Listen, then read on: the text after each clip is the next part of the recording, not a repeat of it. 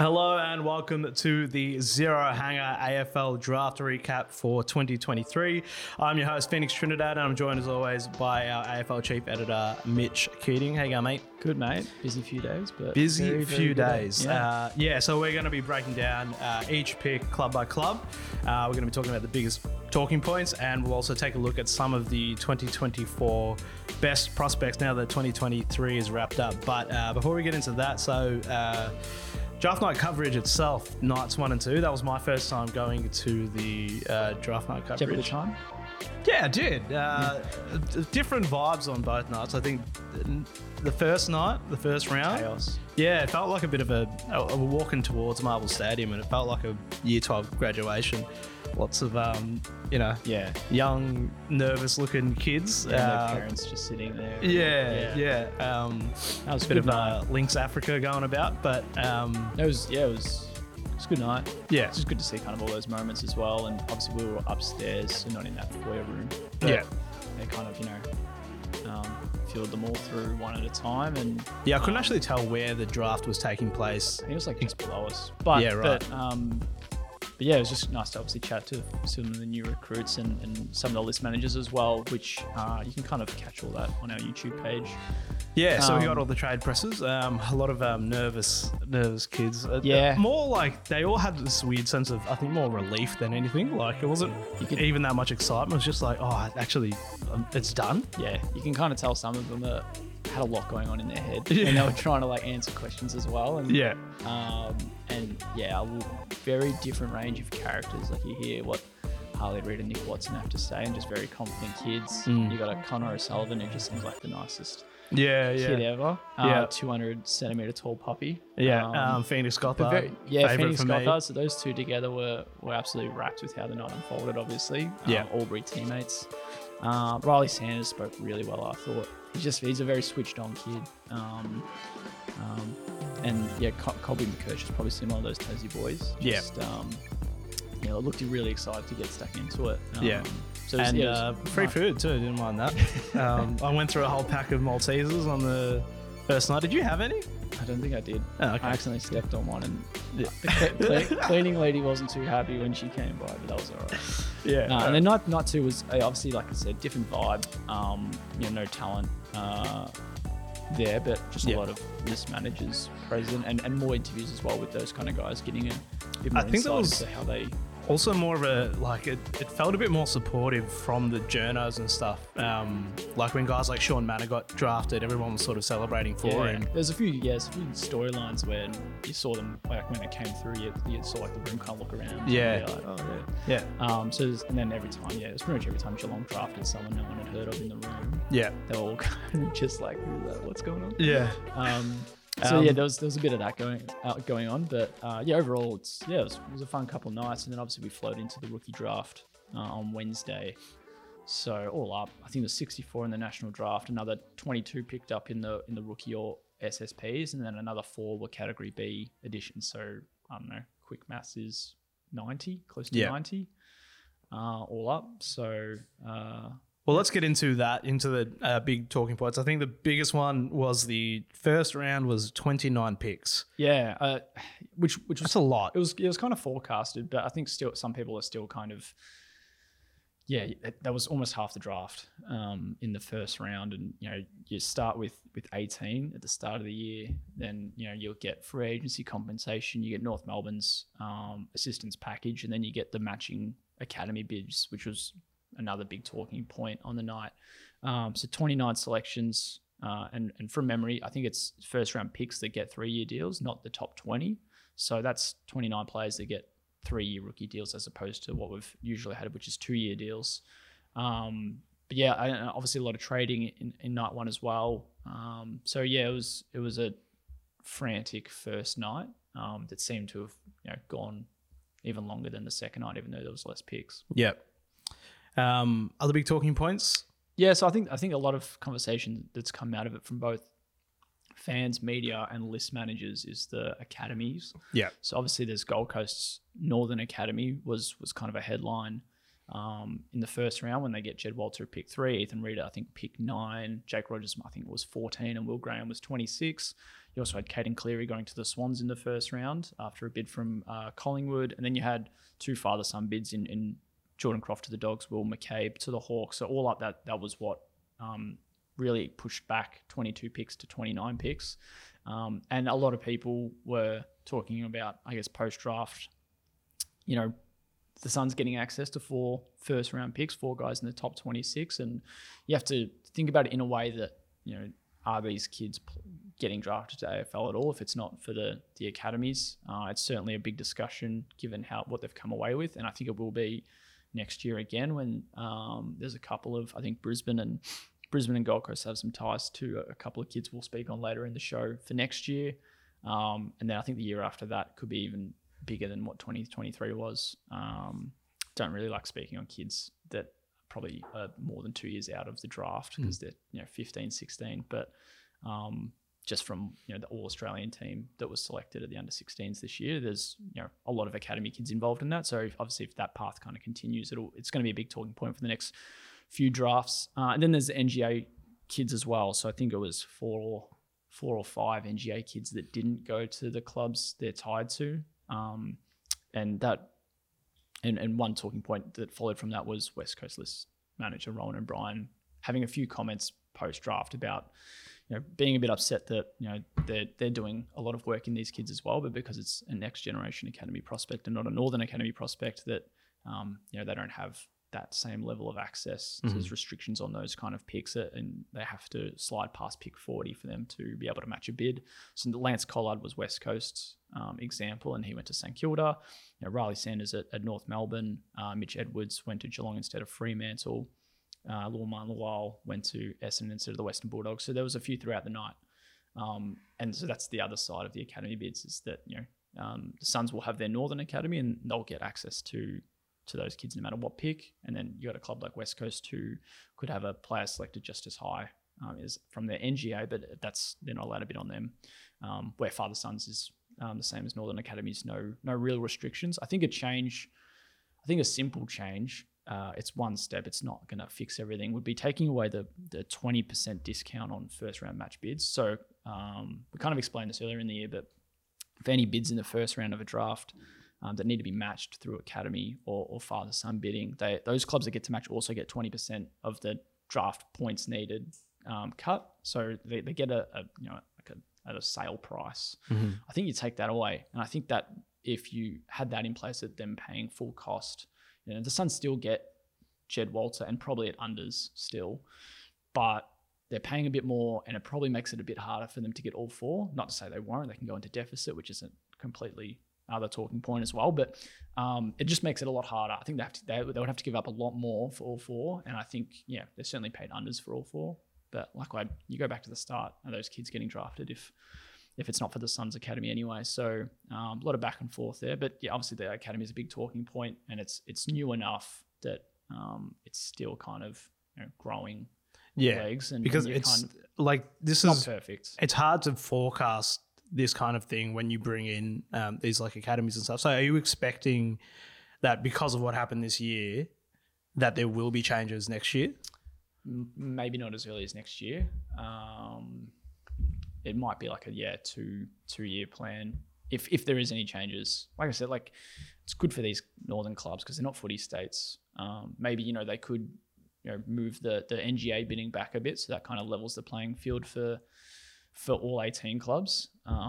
Maybe they'd make it pick 20 like they did in I think it would have been 2021 draft. It was pick 20, and then it was pick 40 last year. So it was pick 1 only a couple in the 2020 drafts. That's what saw Jamara go to the Western Bulldogs at pick 1, and then obviously that's a big eyebrow raiser when you've got best kid in the crop not going to the worst club.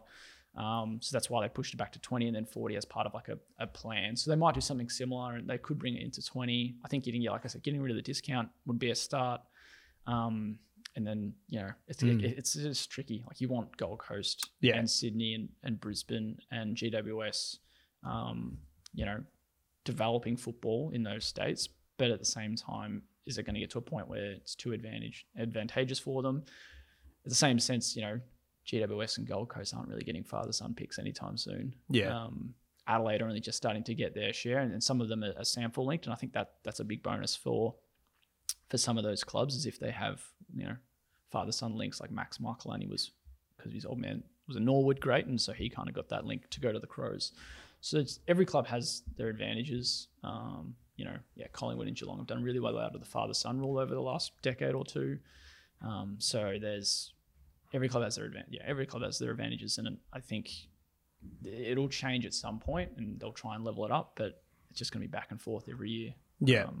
But I think the father-son rule is not going to be one they'll be changing anytime soon. It's more probably just the academies and what they can do there. Yeah. And you could see a little bit of the frustration on the list managers' faces when they came in for the presses. They were very stressed out. And there were a few, I think they were pretty dirty with how when some bids came in, and we'll talk about some of those in the club by club analysis. Yeah, absolutely. All right, so let's get into the club by club analysis. We're going to go alphabetical order as possible, as usual. So we'll kick off with Adelaide. So they drafted Daniel Curtin at pick 8 as a first round pick, and then they had Charlie Edwards also in the first round and Oscar Ryan 27. Yeah, so their drafting was done at night 1. We got to hear from Hamish Ogilvie after the draft. He was absolutely wrapped with what they came away with. Obviously, they made the trade to get Dan Curtin, and were pretty happy to do so with GWS. They trumped some pretty good offers as well. Obviously, the Giants could have taken West Coast's future first-round pick, which could have been pick 1 for next year, but they were really keen to kind of stay in the first round for this year and add to their list after a quiet trade period. So Dan Curtin's a player who might be the most ready-made. Yep. I think it's between him, Harley Reid, or maybe Jed Walter as far as the kids that can probably book themselves around one spot. And I think you add into the fact that the Crows will be without Nick Murray next year, so there'll be a role in defence for someone in that starting 22. And Dan Curtin's one that they've said will start his career down back as well. He can play as a forward, can play through midfield, and that was something that Ogilvie kind of talked about after the draft as well, was how good of a forward he was when he was a junior. And then adding Oscar Ryan and Charlie Edwards, they were obviously quite happy with Charlie Edwards in being that tall midfielder they kind of want. They've got Jordan Dawson, but they kind of just want some bit more size. And he's got some good run on him as well, 190 plus centimeters, and can play kind of back line, which is where he started his draft year. And Oscar Ryan was a bit of a surprise pickup. I don't think anyone really thought he was going to be a first round selection. And the Crows had considered trading back and potentially splitting that pick 27, I think it was, and kind of getting him maybe on the second night and adding in an extra draft pick maybe for next year. But I think they knew that West Coast and Brisbane, who started the second round, were keen on him, so they pounced. And another kind of back flanker, can kind of play all three lines, but just offers a nice bit of run. So 3 picks all in the first round, got their business done early, and then the only potential list addition they might have is Carl Gallagher out of Ireland. So he'll join them over the weekend, have a few weeks at the club, and another kind of dashing backman. He's only 22, 23, I think. So got some youth on his side. And exciting little draft crop. It was a quiet off-season overall for the Crows, but Dan Curtin's a very nice in to kind of headline there. Yeah, he looks pretty ready-made. You reckon he plays round 1? I think so. Like I said, he can probably play as a medium defender despite standing at like 197 centimeters. Yeah. Like they've got Max Michaelani, who's going to play that lockdown role on small forwards. Got Wayne Miller and Brodie Smith will offer runs, so maybe he kind of goes on a third tall forward, and he'll have size to match up on someone like that. Yeah. He's just well built. Good lockdown and intercept player, and can even just push up and run a bit. I think one thing Ogilvie was really highlighted about Curtin was his clean ball use for a player that's almost 200 centimeters tall. So I think they're going to look towards him as someone that can offer some movement out of that back third as well. Yep. Good. Easy night for Adelaide. So moving over to Brisbane. So they're drafting to start into the second round. So they got Logan Morris at 31, and then Luke Lloyd, Zane Zakostelski. Exactly. I'm going to call him ZZ. You're not the first one. He's the first ZZ that's been drafted. Yeah. And Reece Torrent. Yeah. So some key position talent was kind of the focus for them. So Morris, a pretty mobile key forward. Luke Lloyd's similar. Like they're both two key forwards, but not exactly the same builds. Like Luke Lloyd's probably a bit smaller and can probably play a bit better at the ground level. Logan Morris can play backline if they want him to do so. They did get Zane Zakostelski though, who's a key defender that might be able to pinch hit in the ruck. So that was kind of their focus. But I think we heard from Stephen Cannell that these are the picks that they're happy to bring in, but won't be rushing them into any senior football. And I think Logan Morris got a look at the VFL this year. I don't think Zakostelski played any Waffle seniors. And Luke Lloyd, I think every time you hear about him, you hear about his 19-goal game in school footy. So that was kind of a big highlight for him. It's pretty handy. So all three of those guys will be given a bit more time to develop. And then Reece Torrent, a bit of a midfielder. So just offers probably a bit more run and some ball-winning prowess. And then they picked up Bruce Revel in the rookie draft. So I think he's like a utility player.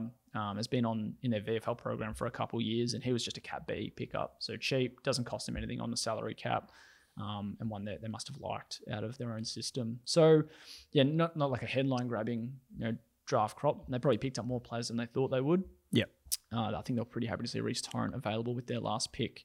Had no list spots for the rookie draft, but they were able to get Revel as that pre-listed addition.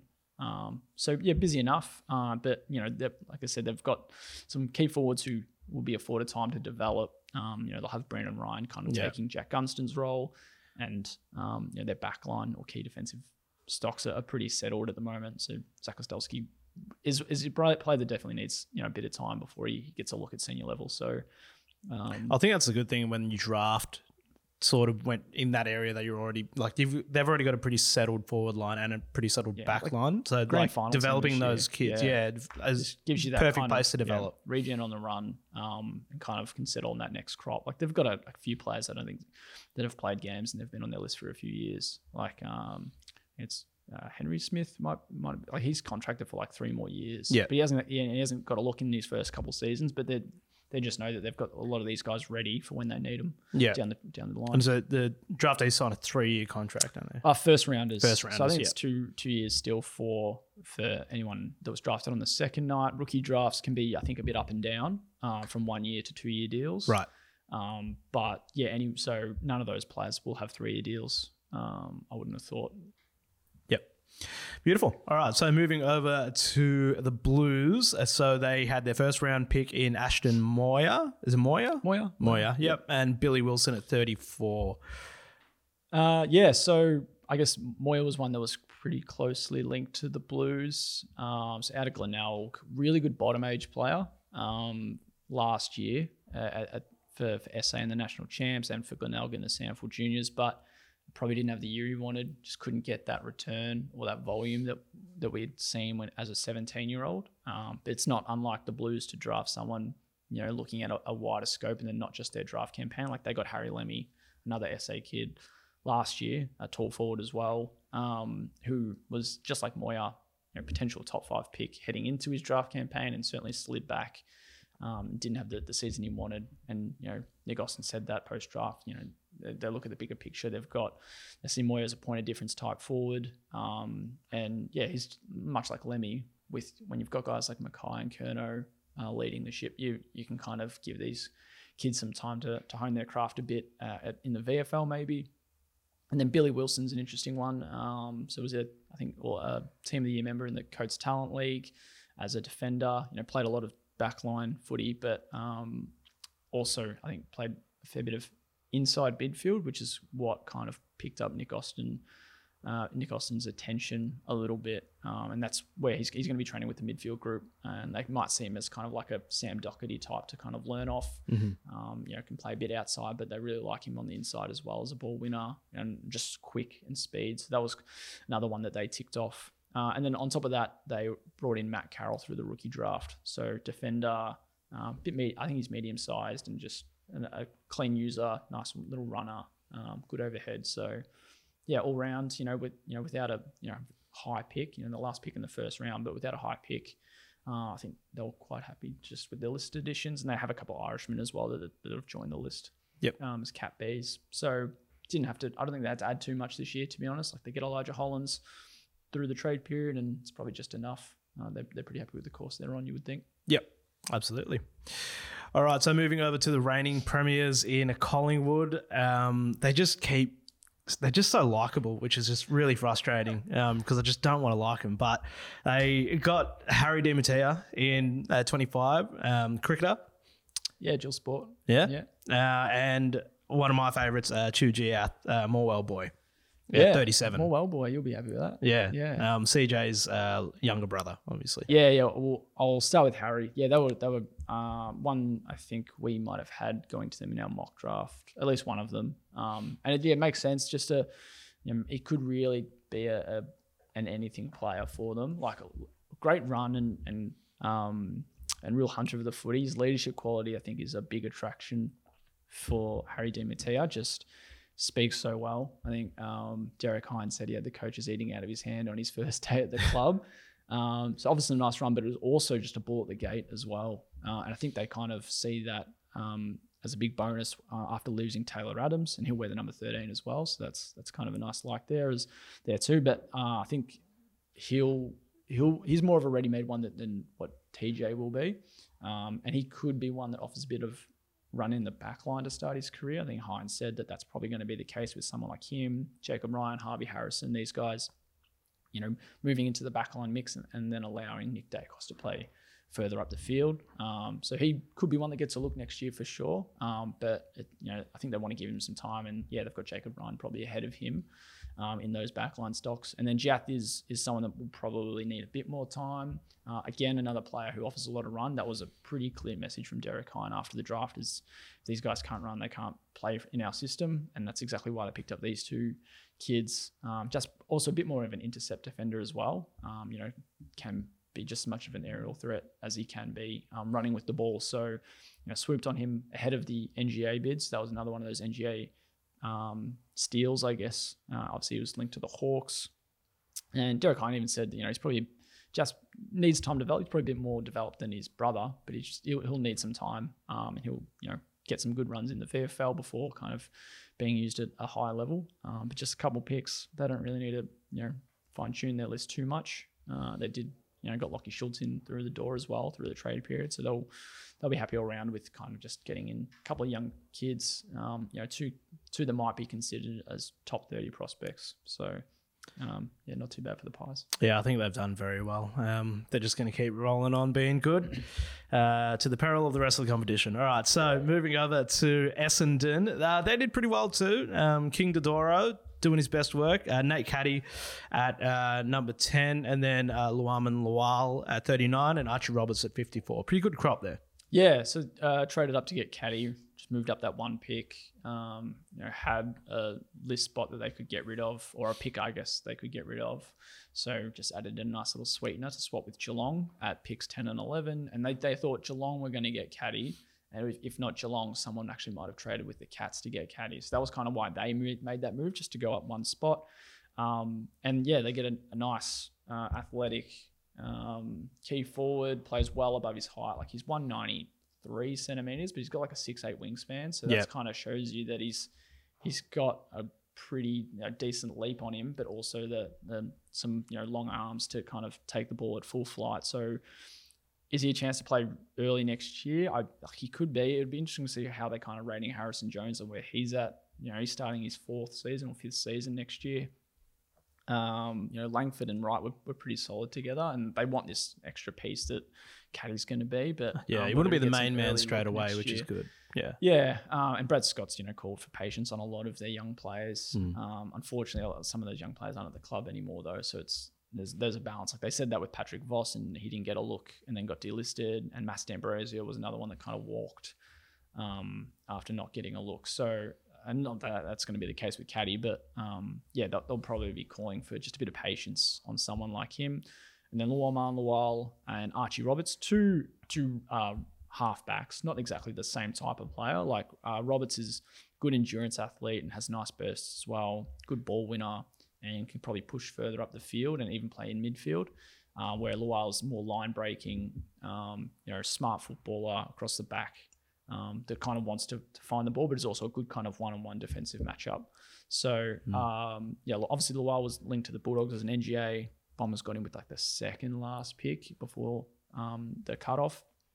And Roberts probably slid further than a few thought. Like I think I might have had him top 25 to 30.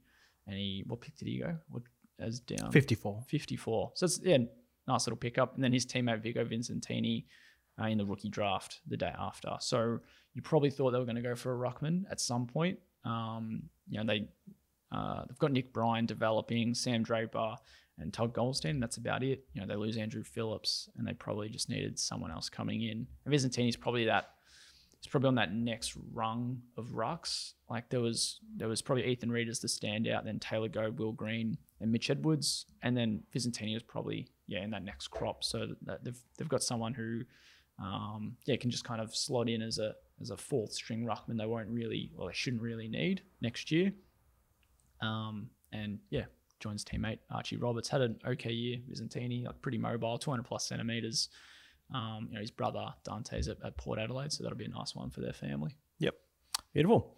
All right. So over now to the Dockers. So they didn't get their night started until night 2 but they got Cooper Simpson at 35, little mid forward, Ollie Murphy at 41, and Jack DeLeon at 60. Yeah, they obviously flagged pre-draft. They were looking to add some forwards to their mix. They get that in Jack DeLeon, high volume forward, small forward, kicks plenty of goals. He led the sample under 18s this year for goals. Had a bag or two for South Australia this year. He's sprightly small forward, exactly what they need after losing Liam Henry and Lockie Schultz. They might find some forward work in Cooper Simpson, kind of more of an explosive midfielder, but I guess at a higher level, he's not going to be starting on ball, and maybe could be a more of a half forward type. And then Odin Jones was a rookie draft pickup, so ruck, key forward, local prospect, cheap for them. So he was one that will probably develop a bit more. But Ollie Murphy was one of the other big sliders, key defender, which I think was interesting. They've put a lot of work into their key backline stocks, and they picked up Oscar McDonald, but that was kind of to makeshift Joel Hamling. But Ollie Murphy, athletic, 200 centimeters. He'll need a lot of time though before getting a look. Had obviously a great championships with Vic Metro and won their MVP. Maybe after that was probably a bit quieter, and that's maybe why a few kind of slid on him. But high upside, plenty of talent there, and not nice enough ball user, and can at least offer some run as a 200 centimeter defender. So that's not a bad pickup for Freo, given that they didn't enter the draft until the second night. Whether their list's better than it was this time last year, I'm not too sure. They've got a lot of guys that are neveloping and will go to new levels, like we saw what Caleb Sarong did this year. And they'll have a few more guys like that. I think like a Matt Johnson, Jai Amos, and Neil Erasmus in their third years next year. Yeah, could be quite exciting. Where they're back in the finals mix, though, I'm not sure. They probably just didn't have the offseason that they wanted. Losing Schultz, losing Henry, and then Hamling, 3 guys that they had offered deals to. Sounds like Jeremy Sharp's going to be an SSP pickup. I think News Corp have reported that Patrick Voss could be an SSP trial, and then there's word that Max Beattie out of Woodville, West Torrens, so another small forward type that they could consider. He's only 19 as well, so there's a few that they might add to the list before 24 gets underway. Yeah, so given where they are any of these guys, the chance for round 1? No, I wouldn't have thought. Like maybe DeLeon, Simpson might be a chance if they're using him more as a forward. But it might be one of those two, just given they probably need some small forward spark. Now they've got Switkowski, Frederick, and Walters though, so it's really only if one of those guys are missing at round 1. Yeah, you'd think.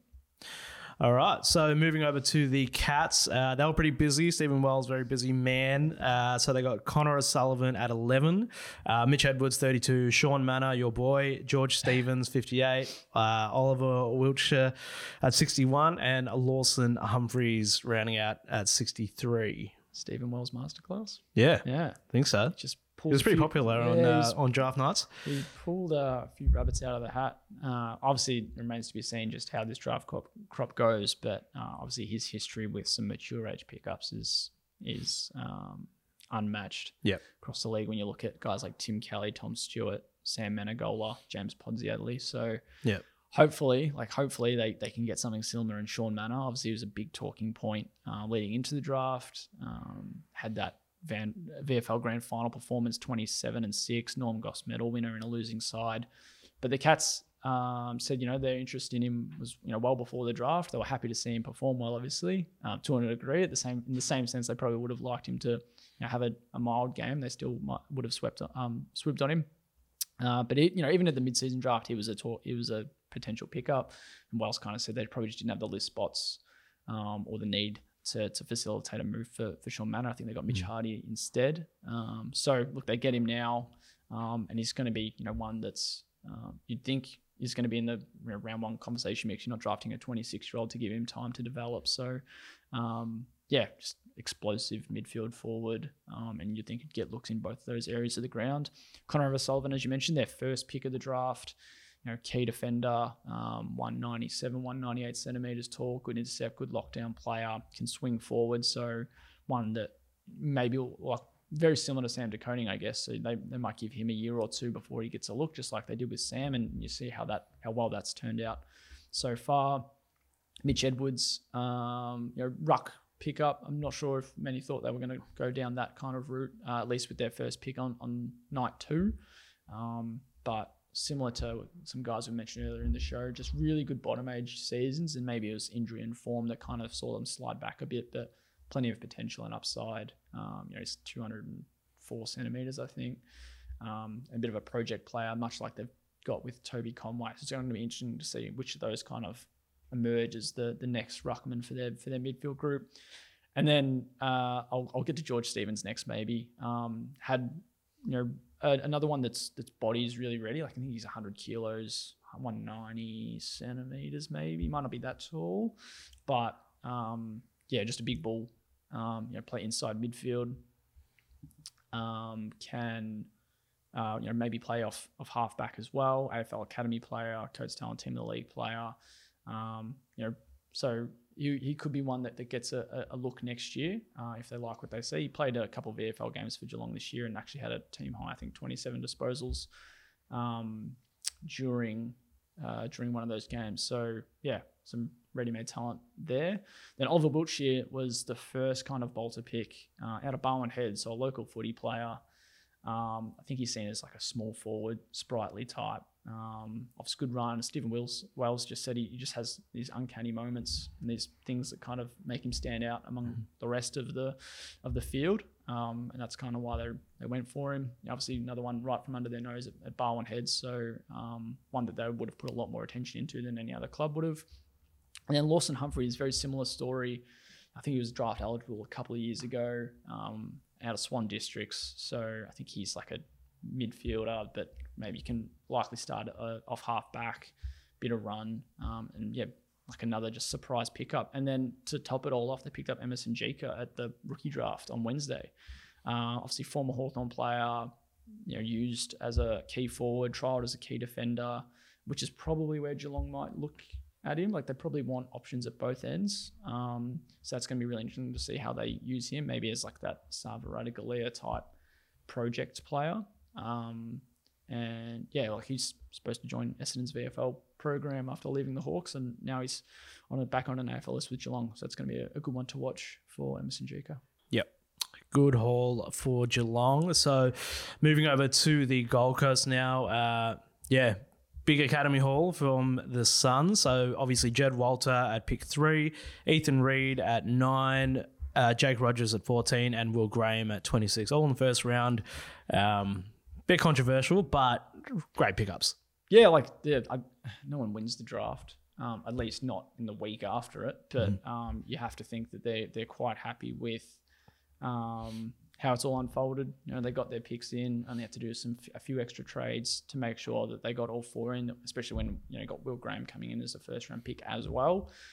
Just going through them, Jed Walter, as mentioned earlier in the show, he's probably one of 3 or 4 that are pretty much built for a round 1 game. Yeah, he's massive. He's absolutely huge. Just well built. Kicked 18 goals in 4 games in the Talent League, another 11 in 4 games at the National Champs. Had some injury concerns they kind of, let him kick his feet up in the back end of the season, especially when you know where you're going. So that was fine. And yeah, really going to be one that's going to be next to Ben King next year and working under Levi Casbolt as well. And if they can lock away Ben King to a new deal, then they've got their forward line set up for some time in a very exciting period for the club. Next one was Ethan Reid, premier ruckman of the competition, just athletic and aerobically gifted. Like running under 6 minutes in a 2K time trial for someone that's 200 plus centimeters is ridiculous. So well, he covers a lot of ground with the legs. He's obviously a very tall and just very also athletic. So he'll get to work off Jared Witts, which is perfect for him, and he won't be needed to play. Like he won't have to play next year, you would think, with Ned Moyle also backing up in the ruck. So long term ruckman, could maybe play some back line. So that's going to be quite interesting to see. Jake Rogers, 170 centimeters tall, so quite small, but packs a punch. Just hard at the ball. Good tackler. Will probably play a bit forward if he gets a look early enough. And a perfect matchup for him at training is going to be someone like Tuke Miller, just to kind of work off him and his skills. And then Will Graham, another midfielder, but will probably join the backline group. Played defense for the Allies. Given their star-studded midfield of Sanders, Rogers, Colby McKercher, Caden Cleary. So they trialled him down back and he was pretty solid. So it's probably likely going to be where he starts his career. And like you said, it's a big tick for the Suns for very obvious reasons. And Damien Hardwick's going to be pretty wrapped with some of the pieces he's added to that 80% premiership list. And I think all four of those kids are very much going to be part of the club's plans moving forward. I think one of my favourite points of the night was when they made Ethan Reid and Jake Rogers do the presses together, and just the disparity between their heights. They looked like Arnold Schwarzenegger and Danny DeVito in that. It was actually, you could see them walk through and Jake Rogers just goes, freak show, as they're rolling up to the mic. So that was pretty good when you've got, 40 odd centimeters between them. So taking in their stride, obviously. And Jed Walter, with a couple of preseasons in him, he is going to be a monster. Just a monster. Yeah. Models his game off Charlie Curnow. You don't get a lot of key forwards like that anymore, I don't think. Like you look at last year, Cadman went at number 1. Matt Jefferson was the next drafted forward, I think. And then even like Nate Caddy and Jordan Croft this year, they just don't compare in size to someone like Jed Walter. It's just, scary. It's a good time for Dimmer to be coming in. So they could be a very scary team as early as next year, to be honest. So moving over now to Greater Western Sydney. They surprisingly took Phoenix Gothard at 12, who's probably my favourite player from this draft, not just because of the first name, but also just his whole vibe was great. Yeah. And then James Leake at 17, Joe Fonte at 44, and Harvey Thomas at 59. The Gothard one was the first of a few big surprises, at least on night one. Pick 12, like you would have thought maybe Leake was the one that went at 12, and Gothard at 17, I think it was for Leake. So, they got the two kids that they wanted probably then, in that case anyway. And Phoenix Gothard, nice crafty small forward. Again, one out of the Allies, and again, one out of the Murray Bush Rangers. They picked up 4 in the first round. After a pretty disappointing talent league season. So obviously their top end talent was really good this year. And they found a nice one in Phoenix Gothard, as you mentioned, just overall real happy kid and keen to get stuck into his footy. James Leake, some had him in the top 10 conversation. I probably wouldn't have had him all too high, but certainly in the first round mix. So that was great to see. 187 centimeters, just good athletic and a good leaping ability that makes him either a intercepting threat down back or a forward target up front. Good, below his knees and smart in front of goal. So just a clean user, another one out of the Tassie crop. Joe Fonte, ruckman. I think this one was a bit of a surprise as well, but they obviously needed to add to their ruck stocks. You lose Matt Flynn. Kieran Briggs is their main man, and they've got Nick Madden and Braden Pruce kind of as depth options, but maybe another ruck was needed, and they pick him up out of Claremont. And then Harvey Thomas was a academy-linked player, so they were going to get him anyway, but decided to just run a pick on him. Kind of a utility player, can offer run out of halfback, but also be a crafty small forward. And then Nathan Wardius was a Category B pre-listed selection, so cost them nothing on Wednesday, And I think he's kicked 150 goals from 50 games in the Hume League or something. The club had listed him as. So another forward for them who played a little bit of VFL with the Giants this year as well. And so another one they could just pick up out of their own kind of backyard. Yep, absolutely. So some really, just Phoenix Scott. I just loved his reaction at the presser. He just couldn't believe it. So moving over to Hawthorn now. So another good crop. So Nick Watson, the Wiz at pick 5, Will McCabe 19, Bodie Ryan 46, and Colsha Deer 56. So obviously Watson.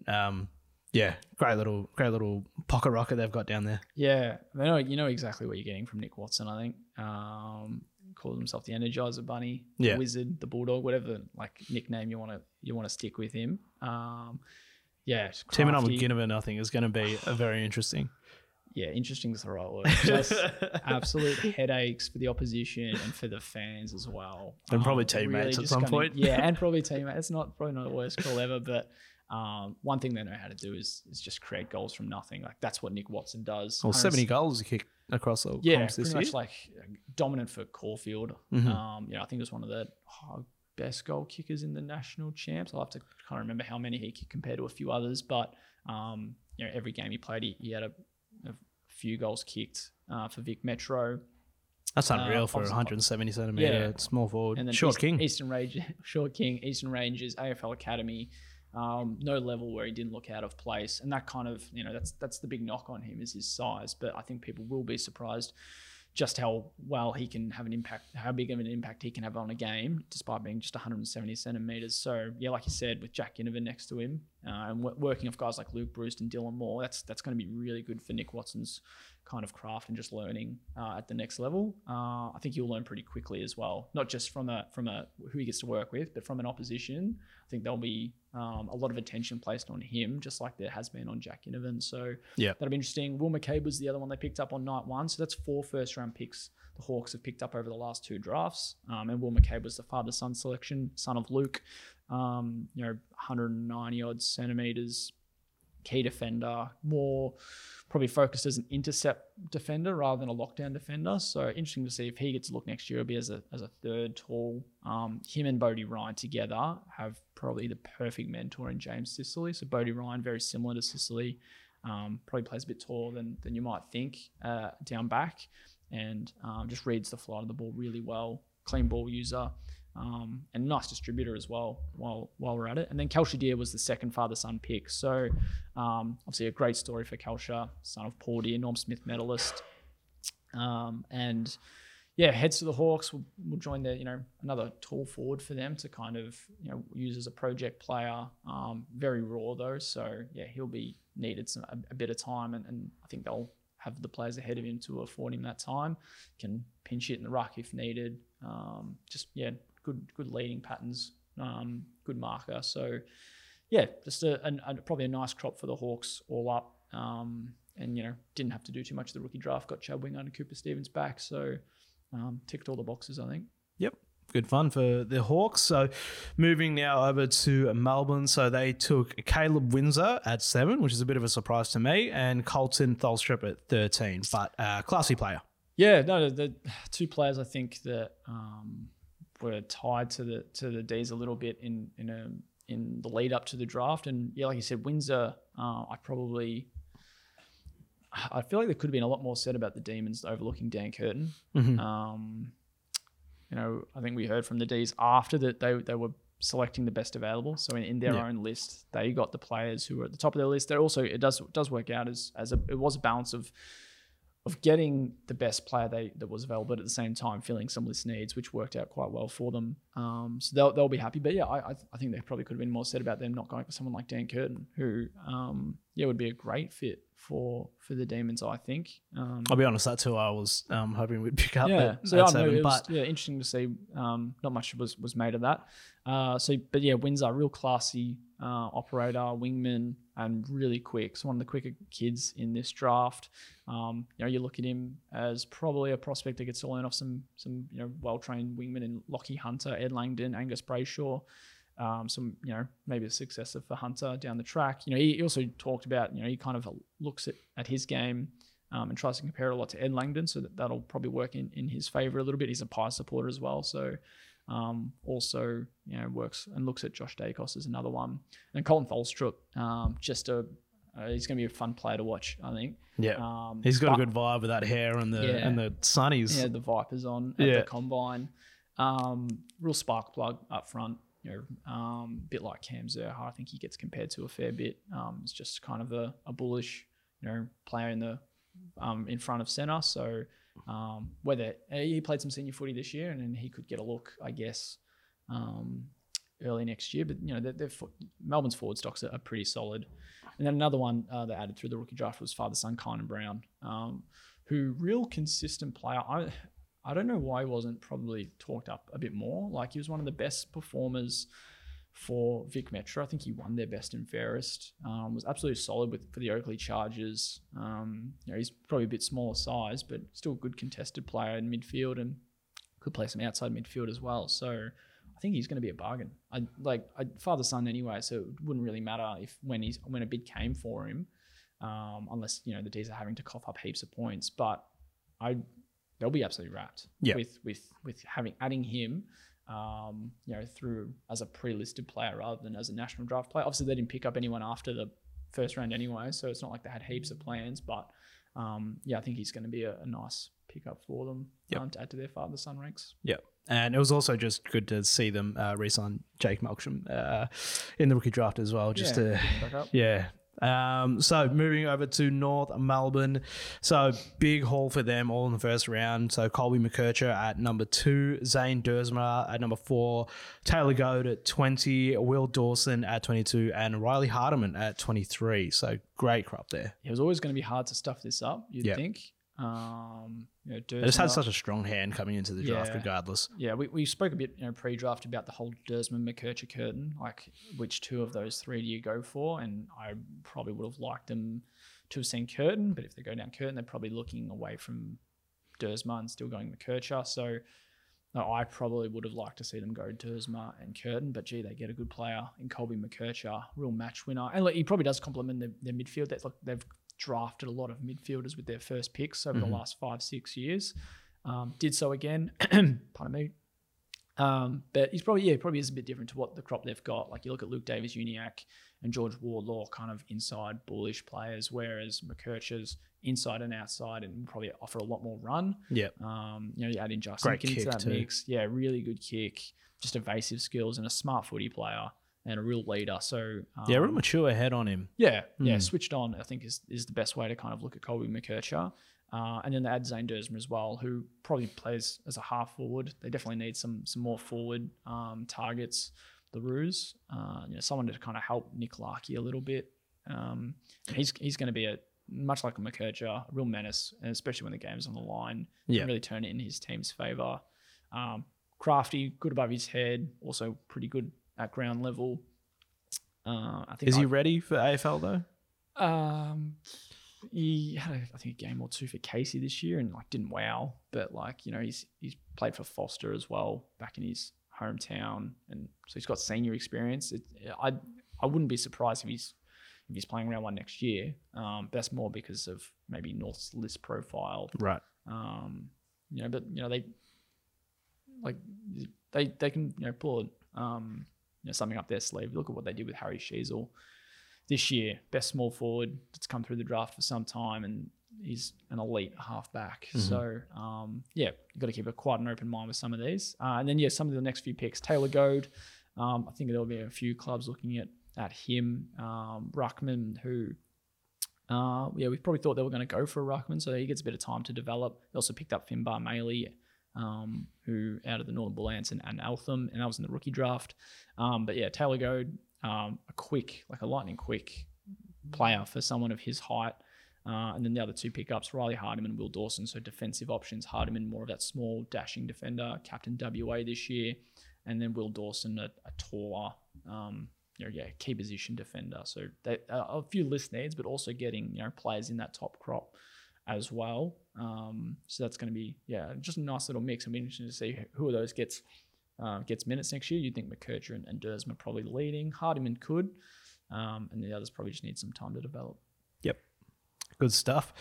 So moving over now to the power. So they didn't really get started until much later in the draft. Their first pick came in at 48, who was Thomas Anastasopoulos, Lachlan Charlison at 52, and Will Lorenz at 57. So quiet-ish draft for Port. Yeah, I tipped them getting a small forward.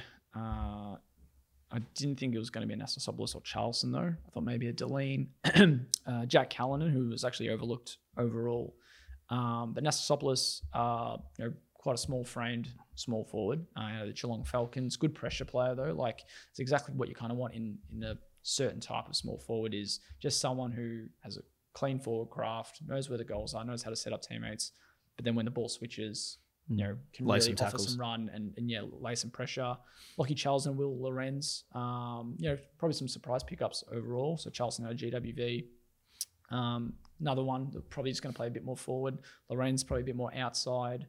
So it's going to be interesting to see, if either of those three probably get used. And then Xavier Walsh was one they picked up in the rookie draft.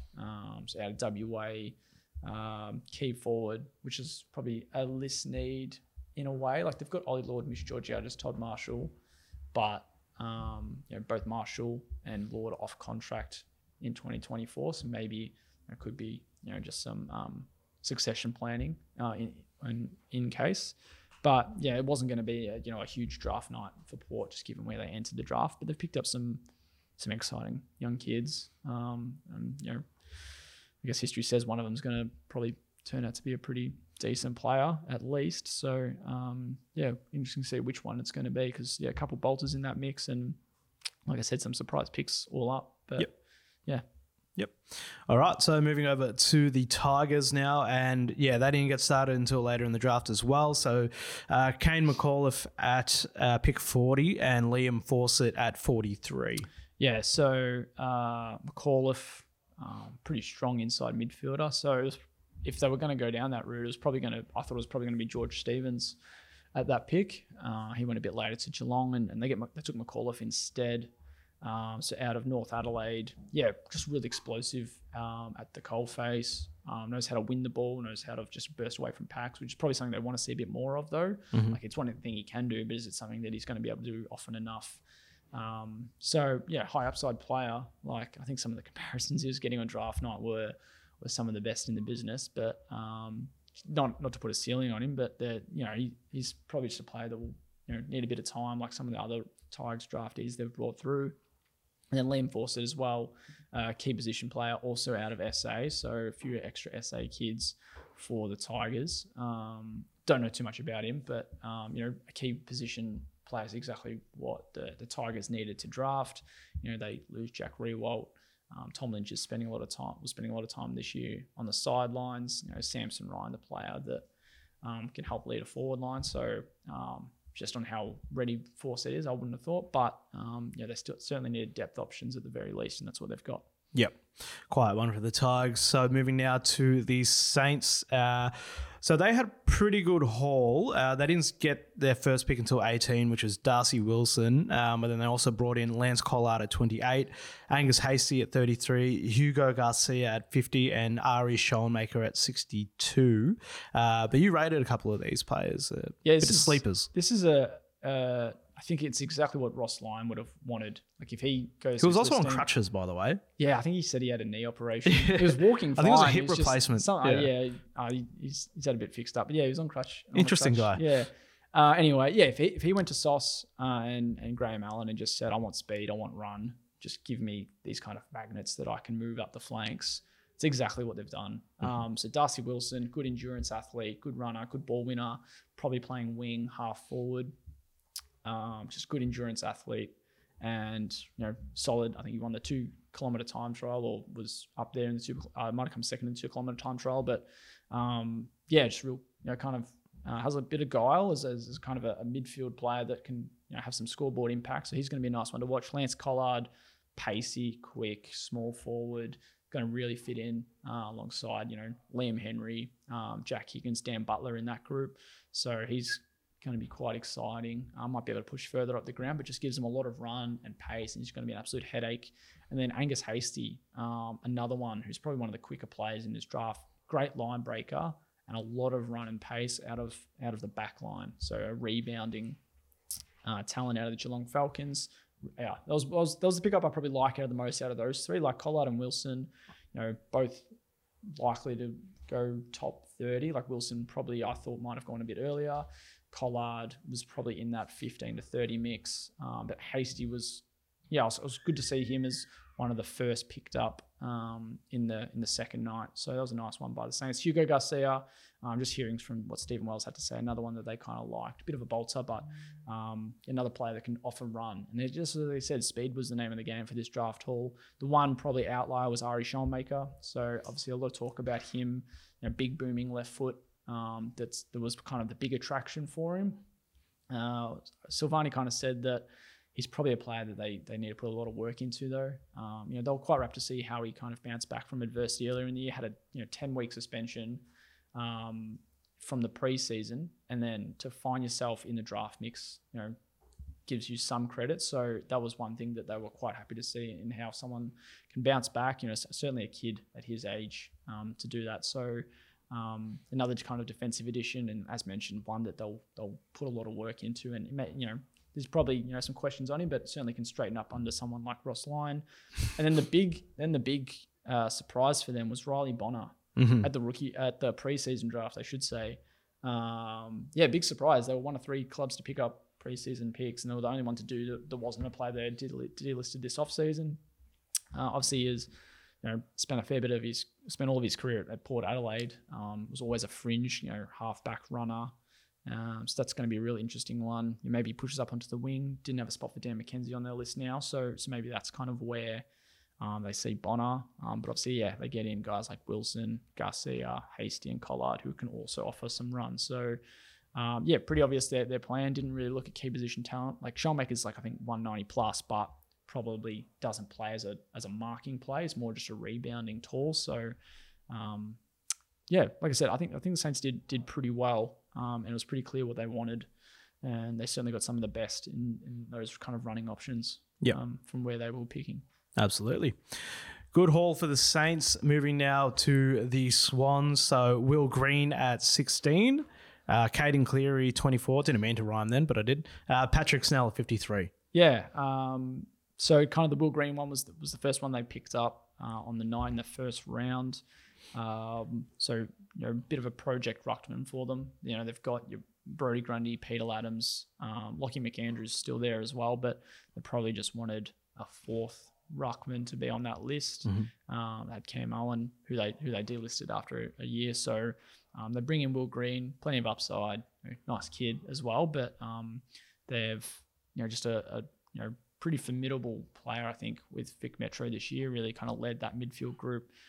With his ruck craft and working ability. And then on top of that, added Caden Cleary in the first round, which sounds like John Longmire wasn't too happy with a bid coming that early.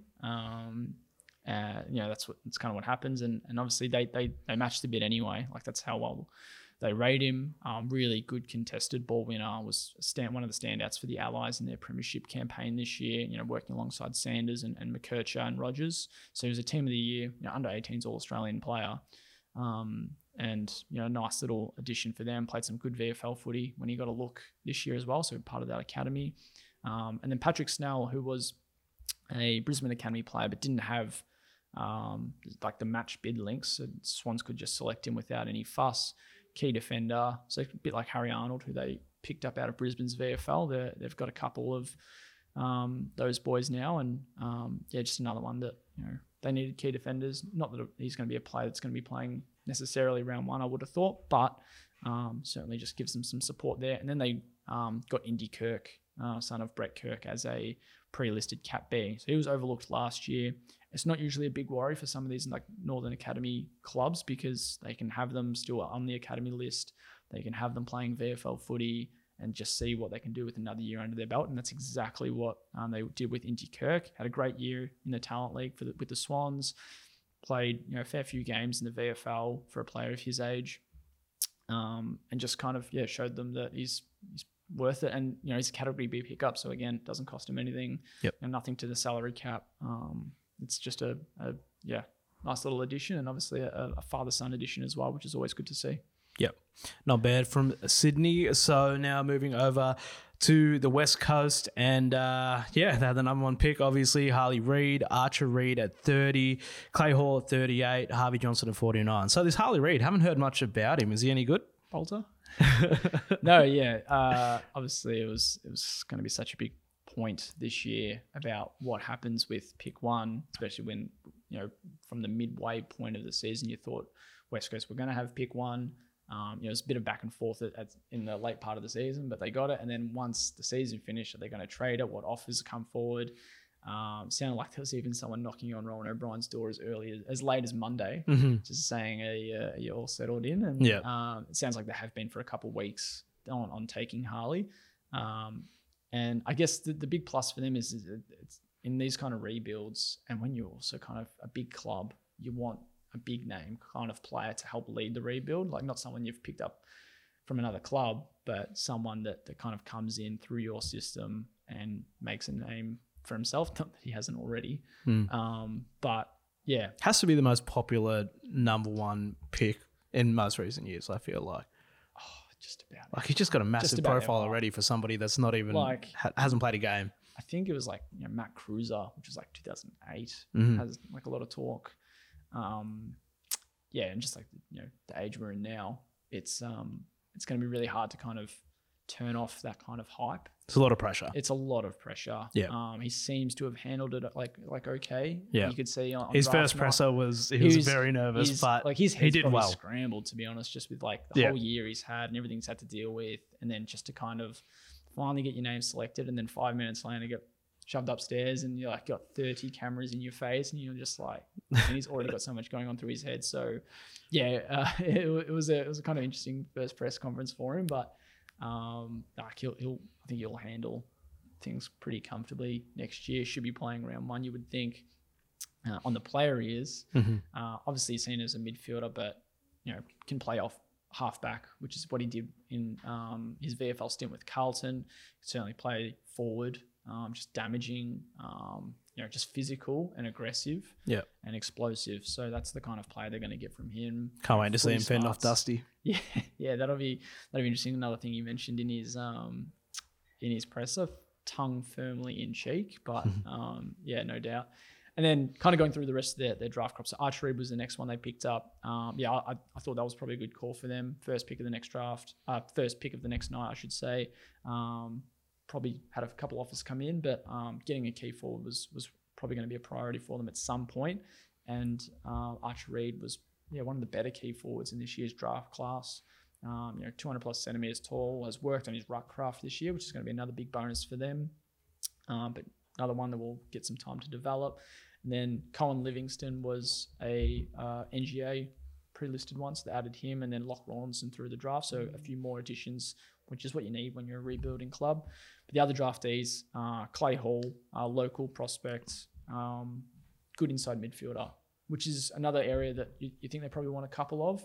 They get Harley Reid, they got Ruben Jimby, and they got Elijah Hewitt. So that's kind of their midfield mix for the long haul. But Clay Hall's one that could certainly press his case for a starting spot in the long run as well, out of Peel Thunder. And then Harvey Johnston, midfield forward, out of Sandringham, who played, was a member of their premiership side this year and had some good looks. I'm probably not a name I'm all too familiar with, but the Eagles obviously certainly liked him and took him on night two. So not a bad crop. Obviously headlined by Harley Reid. I think they would have liked to have traded back into the top 10, which is something that Rowan O'Brien tried to do, and they just couldn't quite get a deal landed where they might have got Dan Curtin.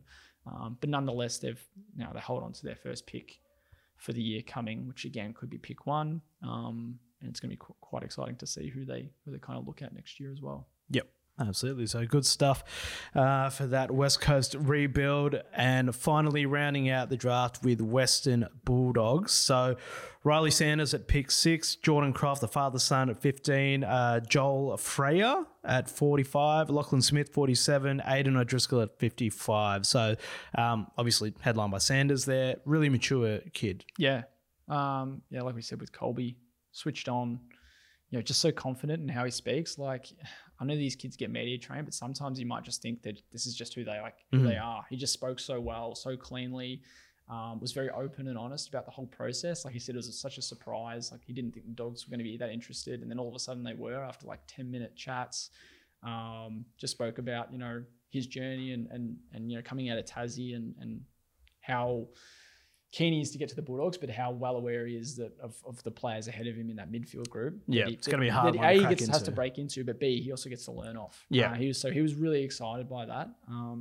It's going to be starstruck by Bont, I think he said. Yeah, Who wouldn't be that? Going through all like the texts and stuff from teammates, he was just very happy. And exactly. So we got a ripping kid, Lark Medal winner.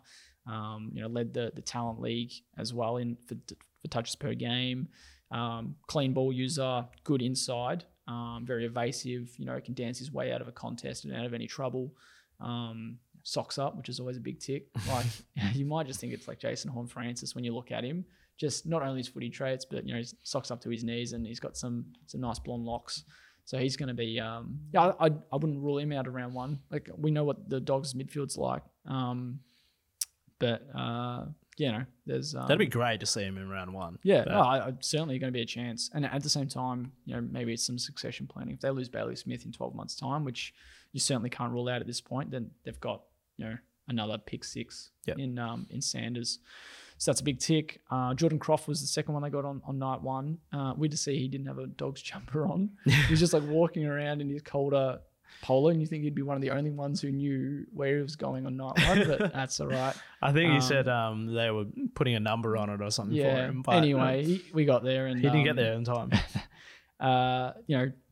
He's going to be quite happy with knowing that there's not going to be any pressure on him to play next year. Like they've got Jamara, they've got Norton, even Sam Darcy might get a look in that forward line if that's the avenue they go with him. Then they've got Rory Lobb and Tim English. So he's going to be able to not kick his feet up, but at least spend a lot of time at VFL level and just not having to focus too much on a debut. It'd be great to see him get one, and there's certainly no issue if he does play next year. But he probably just has time to develop, add some size, and that's going to work really well in the Dogs' favour. Joel Frazier, so out of Horsham, a nice wingman. Good attacking player. I think, and he has good size, like 190 centimetre player on the wing. And he's quick for that size, and can kind of just, like I said, move forward and have some scoreboard impact. So he kicked a decent bag. I can't remember who it came against this year, but it was kind of a standout game. I think it was 6 goals and 20 odd touches out for GWV.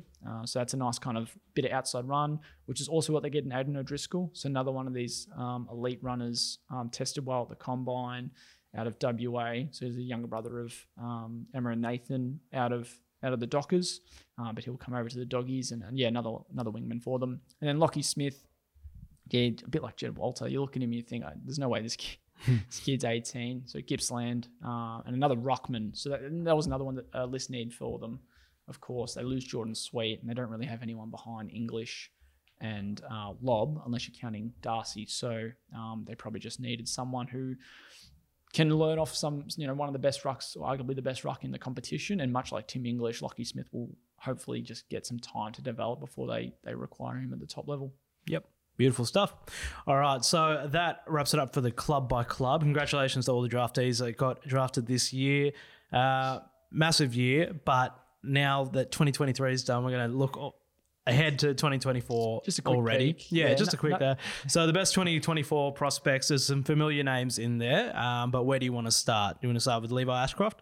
Yeah, okay. Yeah, obviously, the surname straight away kind of points to the conversation that, he's a Brisbane father-son prospect for next year. Much like his brother, very classy midfielder, good right in the middle, clean hands, smooth operator, knows how to find the ball. So I'm pretty much describing both Will and Levi at this point. But they are very similar. And just for Levi, last year he played in Sandringham's premiership win.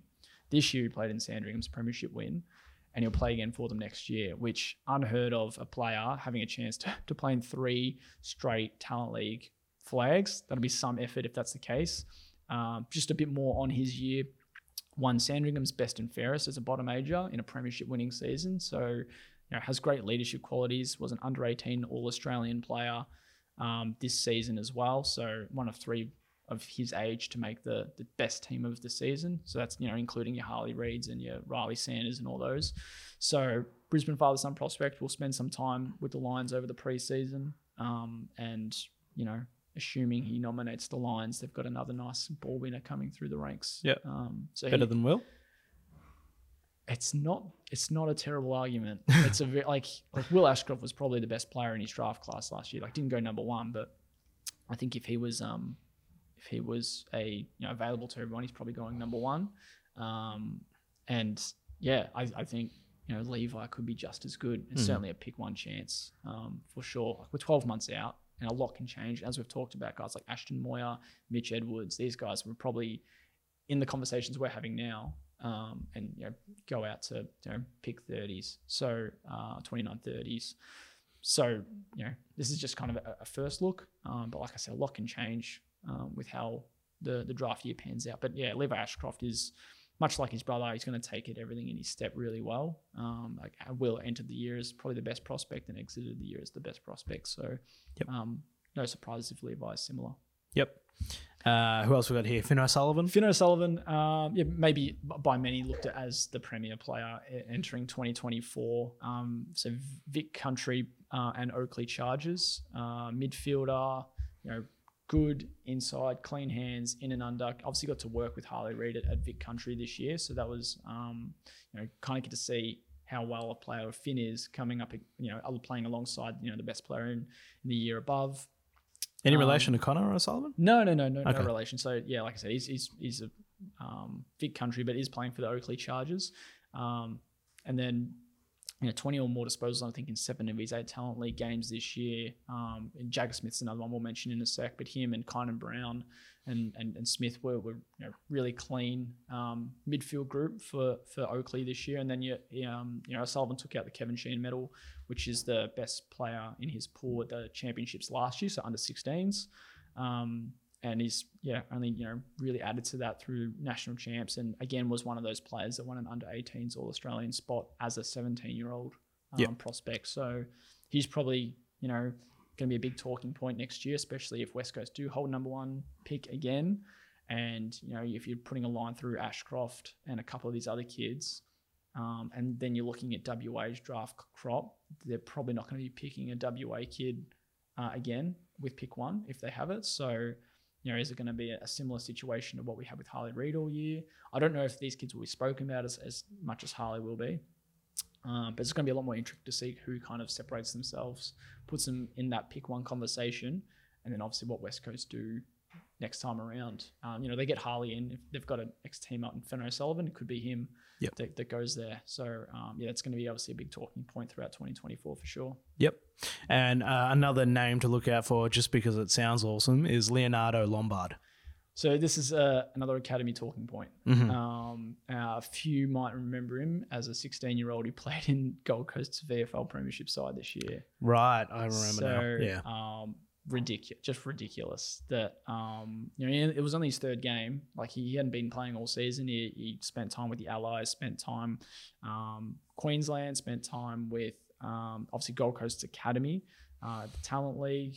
But just to be playing on one of the biggest games of the season, and being so composed as well. Like, he wasn't quiet. I think he had 10 touches, rotating midfield or forward or on the wing, and that experience is just ridiculous. And you add him to a Walter, a Reid, a Rogers, and a Graham.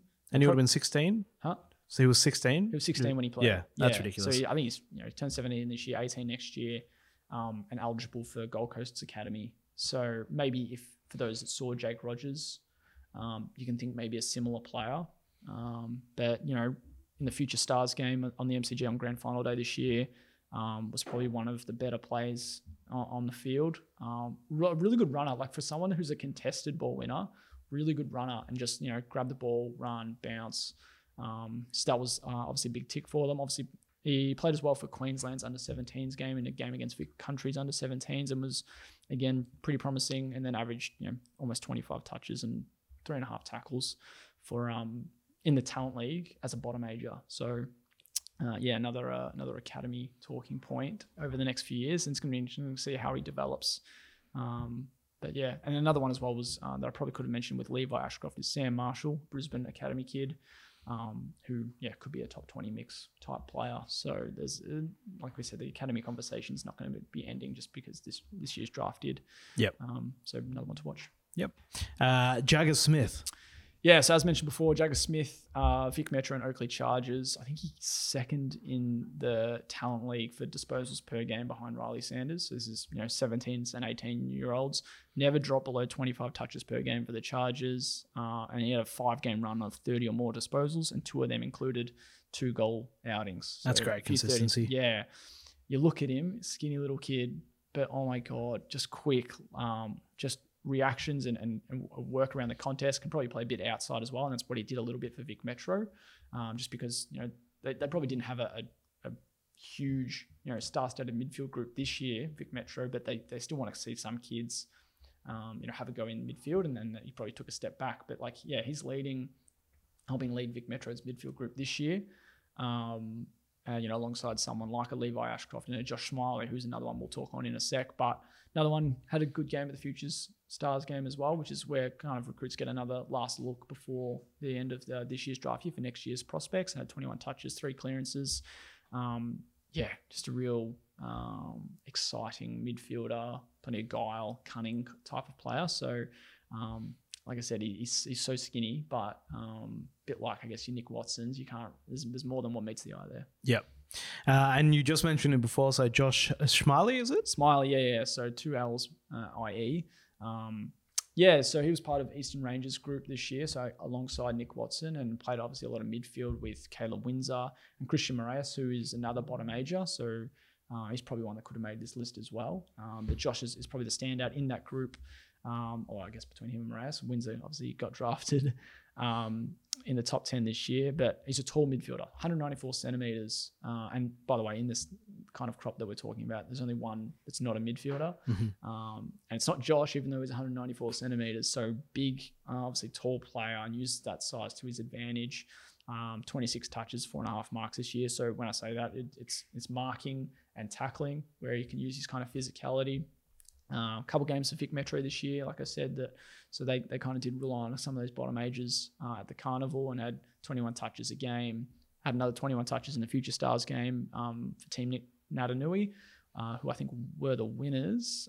He was one of those guys that certainly helped on that showcase performance. So I think some might have him quite highly. Like I said, we're kind of looking at a top 8 here, and he's one of many really promising midfielders, but he's not one that's attached to clubs, and he'll be one that a lot of clubs have a lot of sights on this year, next year. Yep. And a name I think I've heard of, Tyler Welsh.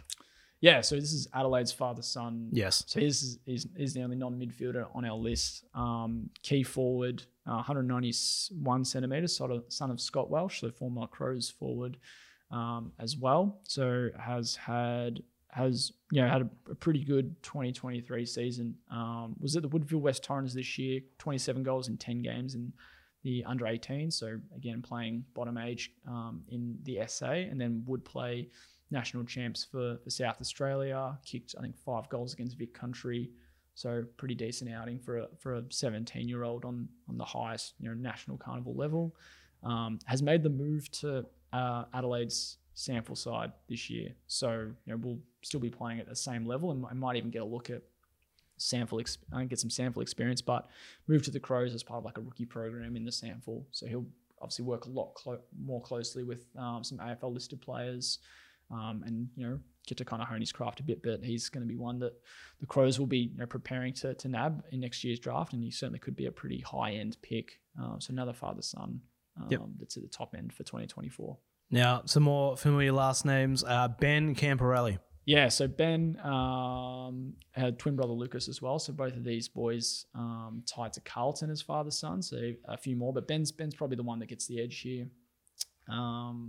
sons of Scott Cambrelli, obviously 1995 Carlton Premiership player. But Ben is both out at Glenelg, so in South Australia, but no issues there with the Blues getting them as father sons, and they'll even have them training at Princes Park over the summer as well. At some point, they've spent some time with the club before, but as part of like AFL Academy, and obviously as Carlton is doing their due diligence and checking in on them, they'll have them over in Victoria at some point.